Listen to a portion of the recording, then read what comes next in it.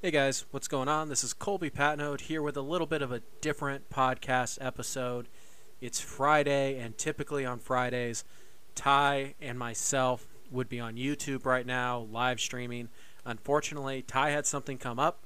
He was unavailable to live stream, and instead of live streaming myself, I decided to record this quick podcast. It's going to be free to everybody. It'll go up on our Patreon, but it's also going to be uploaded to Spotify and Anchor FM. And I just thought it would be a nice little, let's call it a test balloon to see how this works out for us. If you guys are unaware, we have started uploading small snippets from our Patreon episodes onto Spotify via Anchor FM. We want to be on as many platforms as possible. We're trying to grow our Patreon family so we can do more cool things for you guys. If you're listening to this and you're not yet a member of our Patreon, you can become a Tier 1 patron for $3 a month. That'll get you access to our weekly podcast, which we record every Tuesday or Wednesday. And we do that every single week. So for $3, you'll get 4 podcasts guaranteed.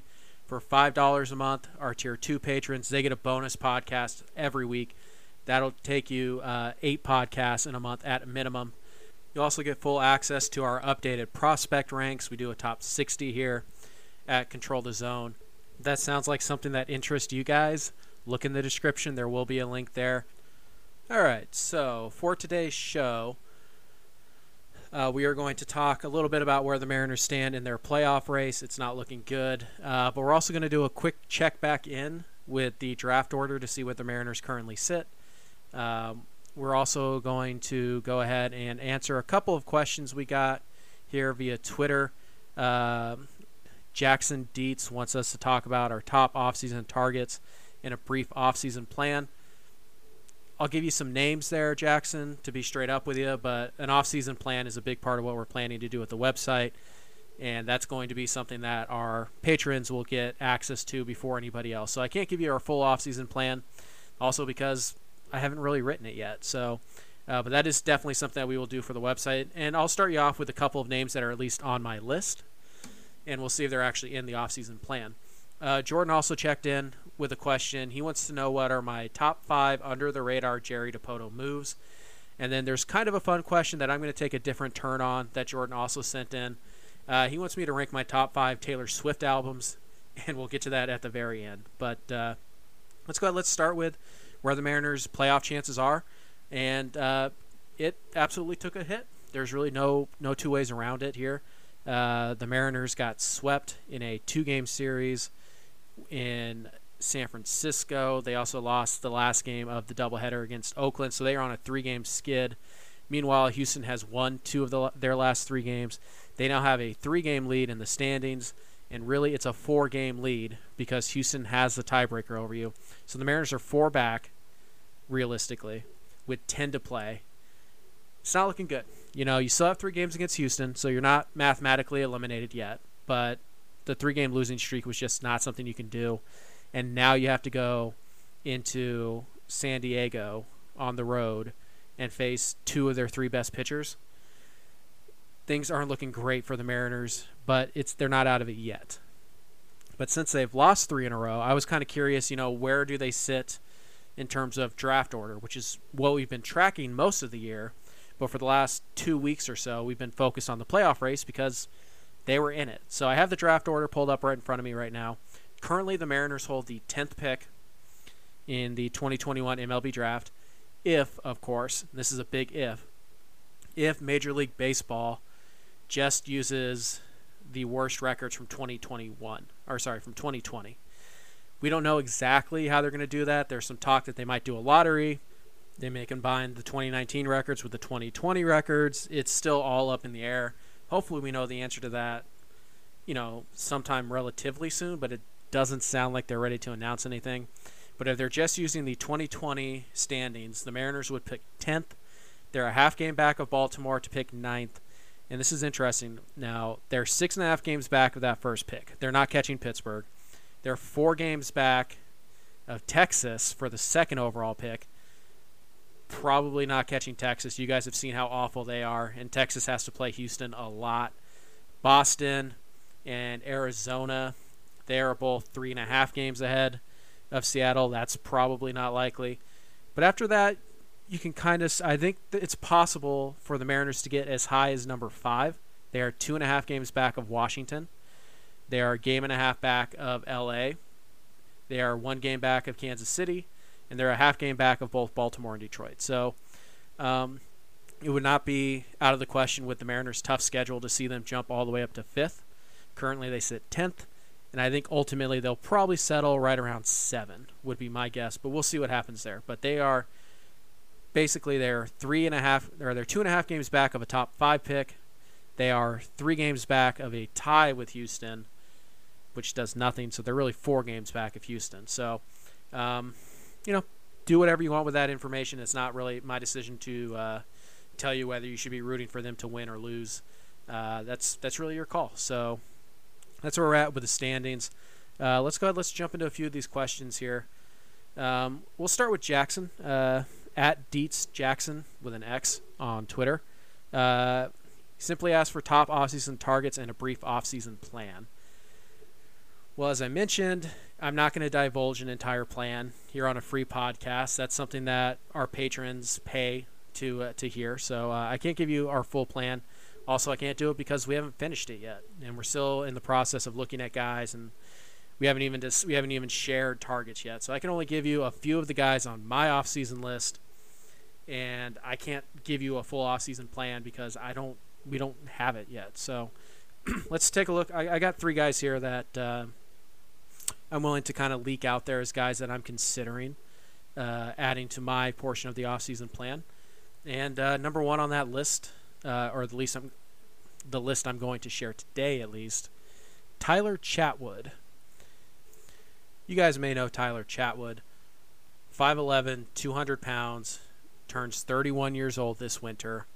Pitched for the last 3 years for the Chicago Cubs, and he's been mediocre for the Cubs.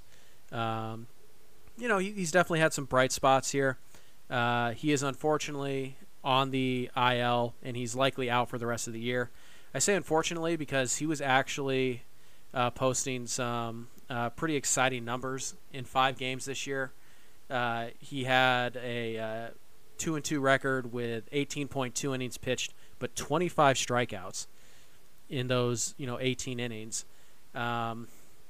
It's been a struggle for him in Chicago as well. Whips of 1.80, 1.33, and 1.66. It's the guy ERAs of 5.30, 3.76, 5.30 again this year. So he hasn't been that good. Struggles with the home run ball. He also struggles with walks.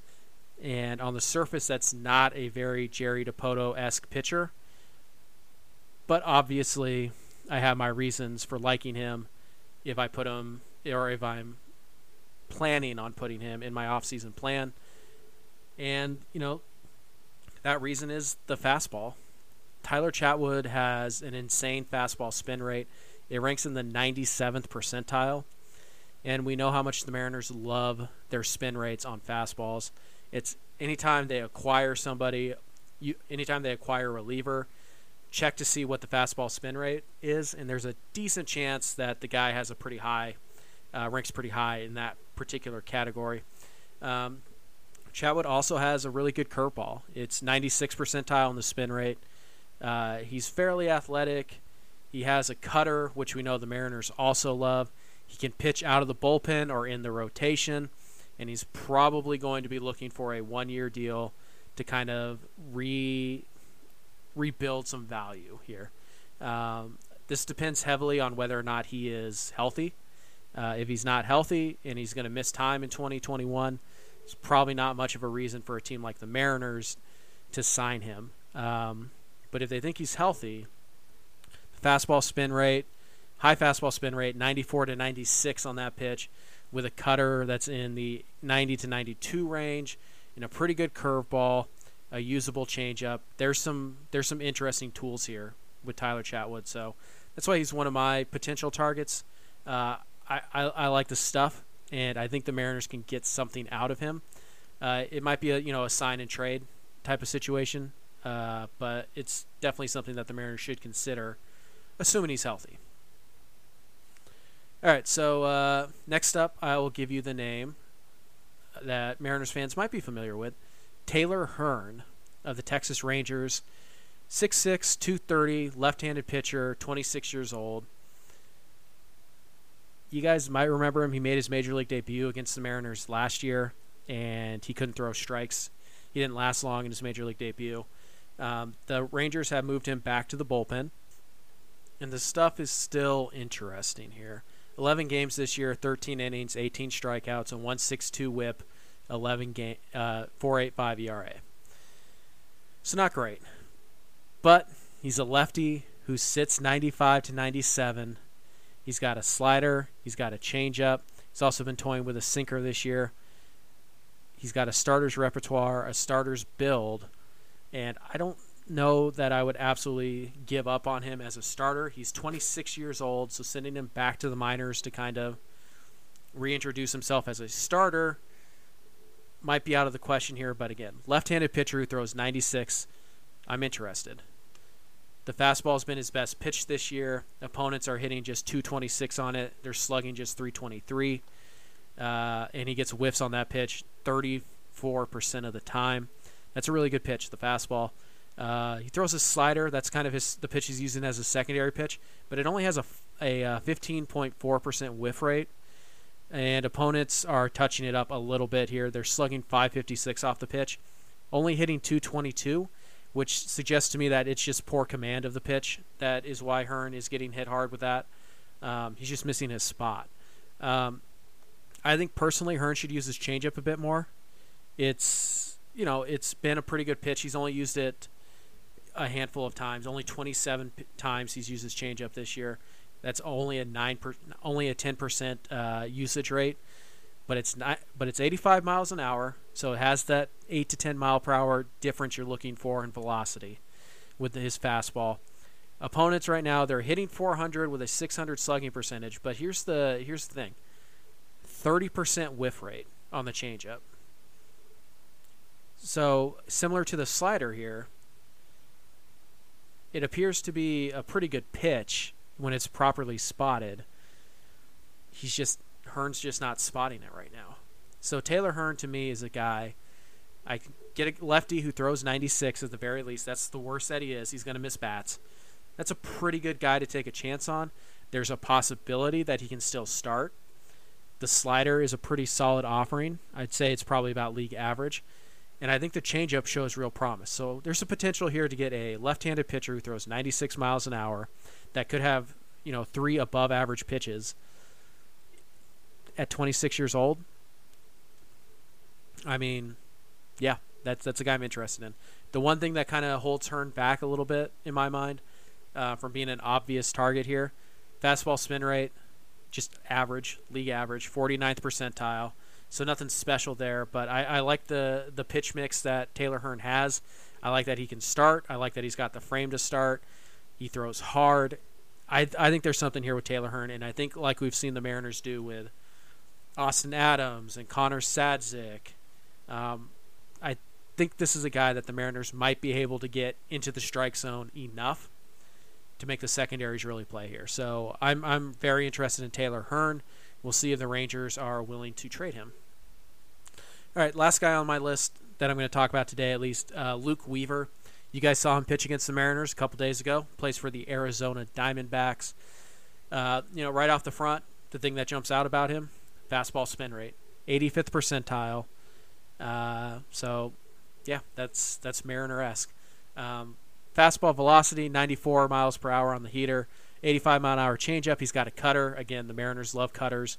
He also has a curveball as well. Not a good year for him at all. He is 1-7 with a 6.70 ERA in 10 starts, but 44 strikeouts and 41.2 innings pitched. He was a lot better last year than he was this year. Last year he had a 107 WHIP with a 2.94 ERA. Now, granted, that's in only 12 starts, 64 innings. But throughout his career, we have 340 innings of data here, 4.67 ERA, a 1.40 WHIP. We have the fastball spin rate, which is really high. there's something here with Luke Weaver. A few of the issues with him. He's 27 years old. He's going to be arbitration eligible for the first time this offseason, so you only have him for 3 years. He's not a clear upgrade over. I mean, he's definitely not a clear upgrade over Kikuchi, Marco Gonzalez, and Justice Sheffield at this point. And the question becomes, do you want to acquire Luke Weaver to potentially block Nick Margevicius, Logan Gilbert, Justin Dunn? Do you want to pull the trigger on Justin Dunn so early? But like I said, Weaver's got 2 minor league options left. He does a pretty good job of missing bats. High fastball spin rate. Averaged 9.5 strikeouts per 9 this year, which is right in line with what he did last year at 9.65. The big difference between this year and last year is that he had better control last year. 1.96 walks per 9. This year that's up to 3.67. The exit velocity, average exit velocity is roughly the same. There's no major difference there. Weaver to me is kind of a classic number 4 with number 3 upside. I think there's a chance that comes at a discount this year since he's been so bad. Arizona, you never really know if they're rebuilding or if they're trying to stay competitive. We don't know. But again, he's going to start making money this year. I think they can get something decent for him. Weaver is a former first-round pick with high spin rate, fastball, the ability to miss bats, and he's coming off a bad season despite being a proven player. I mean, the guy, if you look at his last 3 seasons, not counting 2020, 1.4 F4, 1.3, 1.8. He's never pitched more than 136 innings. This is a guy who, if he gives you 30 starts, and he gives you 180 innings, he's probably a 2.5 win pitcher. Now, that's not, exciting, but it's not bad. So Luke Weaver's a guy that I'm interested in. So there are 3 guys I just gave you right there. Tyler Chatwood, Taylor Hearn, Luke Weaver.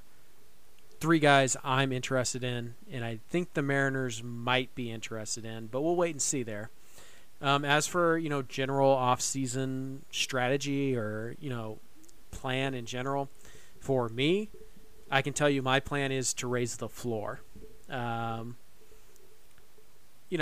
think a couple investments in the bullpen is something nice. I think maybe getting that, mid-rotation arm to kind of stabilize things. I think that's what I'm looking to do this offseason if I'm the Mariners.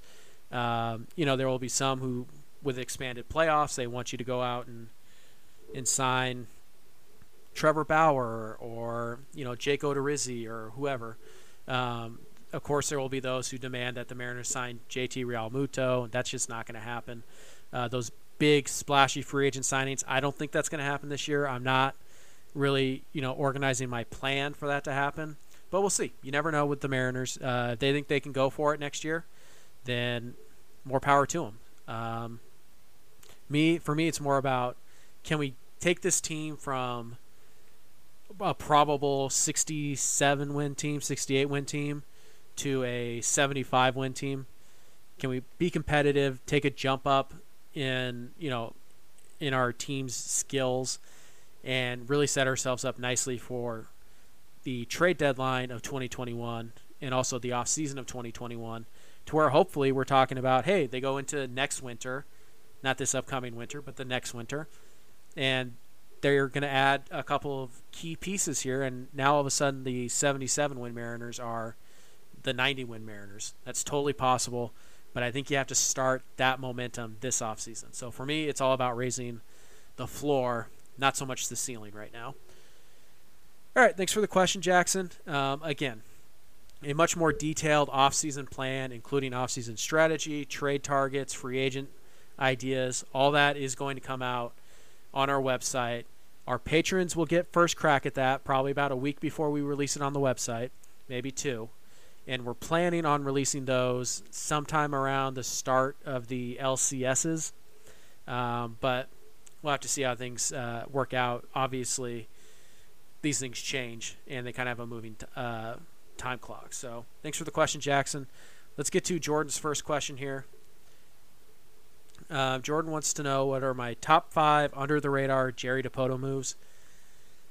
Now, I don't have a list of 1 through 5. This is definitively the best Jerry Dipoto under the radar move. But I do have 5 players that Jerry Dipoto has acquired that I think get overlooked. And they're not in any particular order, but just for the sake of drama, I'll go ahead and I'll read them back from 5 to 1. So let's start with a guy recently acquired by the Mariners, Luis Torrens. Now, Torrens is part of a bigger trade that is not an under-the-radar move, but Torrens himself was kind of the 4th guy, really the 7th guy, in that 7-man trade that people were interested in talking about. But this can't really be understated. It is hard to find quality MLB level catching right now. Whether that's backup catcher, whether that's a starting catcher, it does not matter. It is hard to find quality catching in professional baseball. Think of all the teams that don't even have a good catcher. One. The Mariners, for pretty much the last 2 years, have had 2 good catchers on their roster at all times. And for large chunks of the last 2 years, have had 3 quality catchers. So Dipoto has had this knack for finding these catchers, and Luis Torrens looks like a good one. Defensively, he still has some work to do, but the athleticism's there. He's going to be an above-average pitch framer. He's got a strong arm. He's good at blocking, right? He's learning pitchers right now, so that'll improve as well. Torrens also looks like he can hit a little bit. We saw this in the minors. He has good bat-to-ball skills. He's not going to strike out. He's probably not going to draw a ton of walks, but he's going to put the ball in play. He's got some pop. I think there's a pretty high floor here. I think Torrens is, at worst, a strong backup catcher. But at 24 years old, with the offensive profile that we see and the athleticism to improve as a catcher, Torrens is a guy that I could see being an everyday catcher. And Dipoto got him, I don't want to say as a throw-in, but, when we talk about that trade, we talk about Taylor Trammell, and we talk about Ty France, and we talk about Andres Munoz and how great he's going to be when he's healthy. And then we kind of mention Luis Torrens. But finding catching is really hard to do. And Jerry's proven to be pretty good at it. You look at Austin Nola, now you look at Torrens, you look at Tom Murphy, who he got off the scrap heap. You look at Omar Narvaez. Jerry's found some pretty good catchers over the last, 18 months to 2 years. And I think he may have hit a home run with Torrens here. At the end of the day, this trade is still going to be judged based on what Taylor Trammell brings to the Mariners and whether or not Ty France hits enough. But Luis Torrens is not to be considered an afterthought in this trade, or at least he shouldn't be. So Luis Torrens makes the list for me at number 5. Number 4, let's talk about Mike Leake. I know nobody's wowed by Mike Leake, and there's obvious reasons for that. The guy is about as straightforward as a number 4 starter as you can get in this league. He throws strikes, doesn't strike guys out, gets a ton of ground balls. He's athletic. He knows how to pitch. He doesn't have overpowering stuff. He's just a guy, But Jerry Dipoto got him. Do you even remember who the Mariners gave up to get Mike Leake? Raider Escanio. I don't even know if that guy's still with the Cardinals organization. And what he got from Mike Leake was what? A year and a half? Almost 2 full years of quality major league innings-eating starting pitcher. There's nothing wrong with what Mike Leake did in Seattle. He was good. He was Mike Leake, right? I mean, there's really no other way to look at it. When he was with the Seattle Mariners, Mike Leake was Mike Leake. Even won a Gold Glove while he was here, kind of. But Mike Leake was a quality innings-eating number 4 starter, and he was that for 2017, 2018, and more than half of 2019. Really helped stabilize you in a playoff race. the guy, he was just good.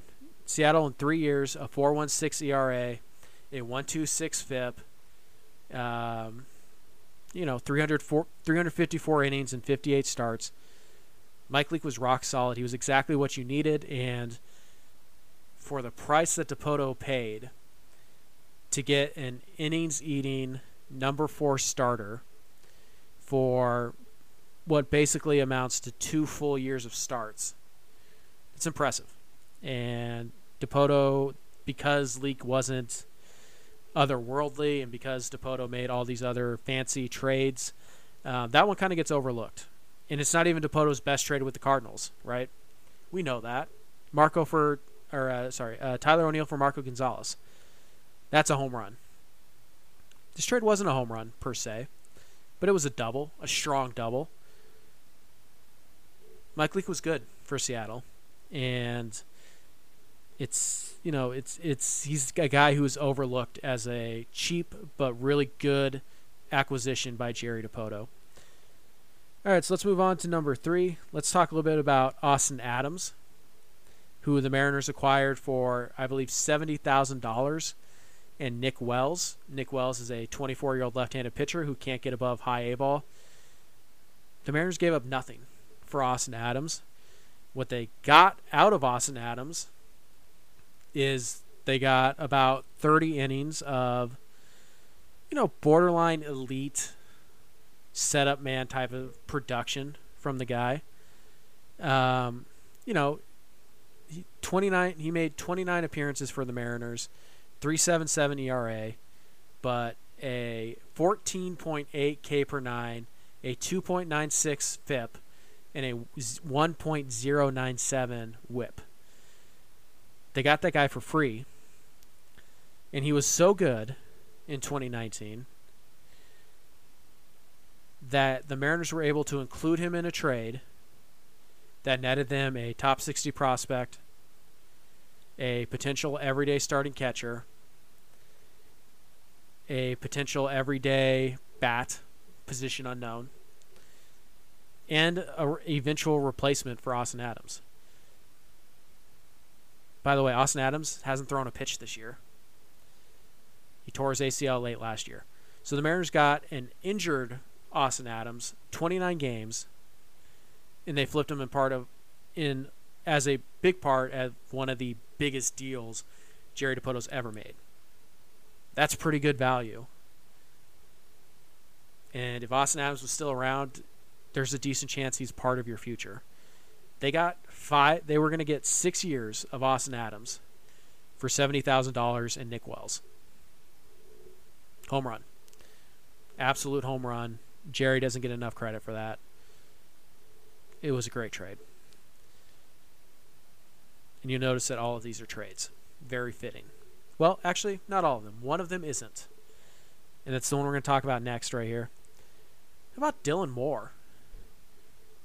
Dylan Moore was a 26-year-old journeyman, minor leaguer. Really, at the end of the day, that's what he was. He had some interesting tools, but nothing to really suggest that he could get to those tools. He toiled away in the minors from 2015 till 2018. He became a minor league free agent. He had one great year in AAA as a 25-year-old. He had 299, 363, 522, 14 home runs, 23 steals. And the Seattle Mariners gave him a major league contract. Remember, they didn't sign Dylan Moore as a minor league free agent. They gave him not a guaranteed roster spot, but essentially they signed him with the idea that you're absolutely going to be on our opening day roster. Nobody else in baseball was willing to do that.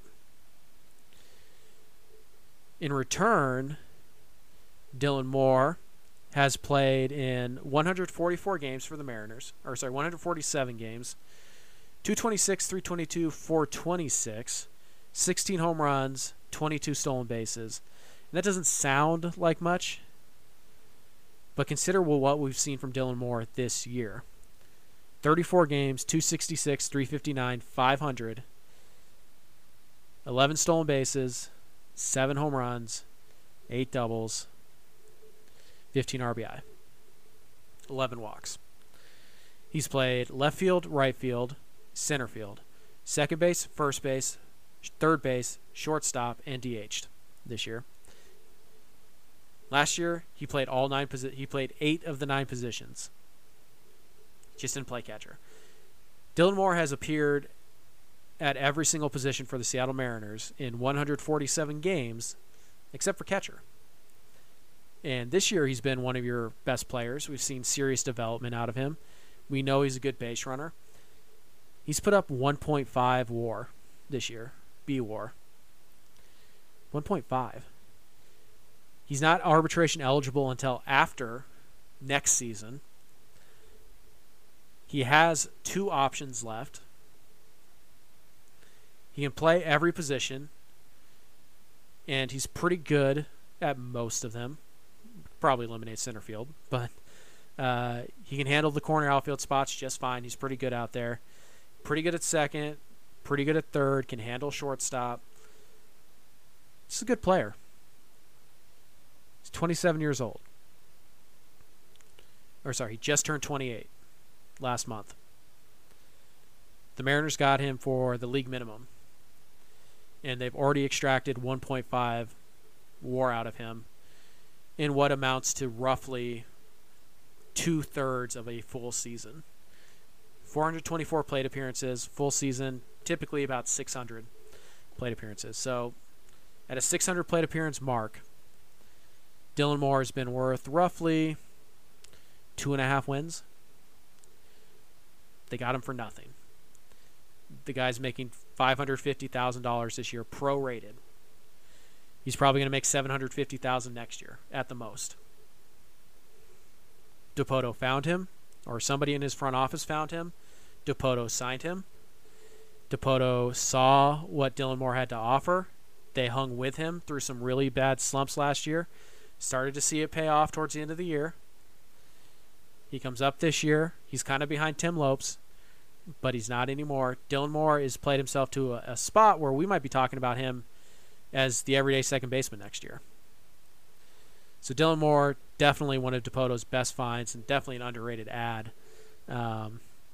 We'll see. We will learn a lot more about who Dylan Moore is next year, assuming that he gets, 400 plate appearances in one season. But Dylan Moore so far, absolute steal for Jerry Dipoto. And then top of the list, how about Nick Vincent?